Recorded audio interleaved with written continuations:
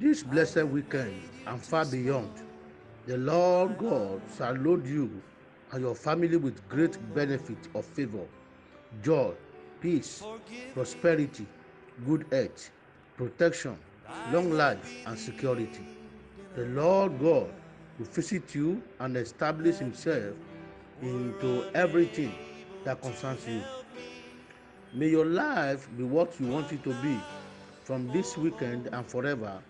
God's mercy and favor will never depart from you and your family in Jesus' name. I therefore decree and declare you are now a recipient of God's mercy and you are enlisted among those that will testify to God's special and uncommon blessing before the end of the day in the name of Jesus Christ. As from this weekend, God's favor will begin to provide you and your family with preferential treatment.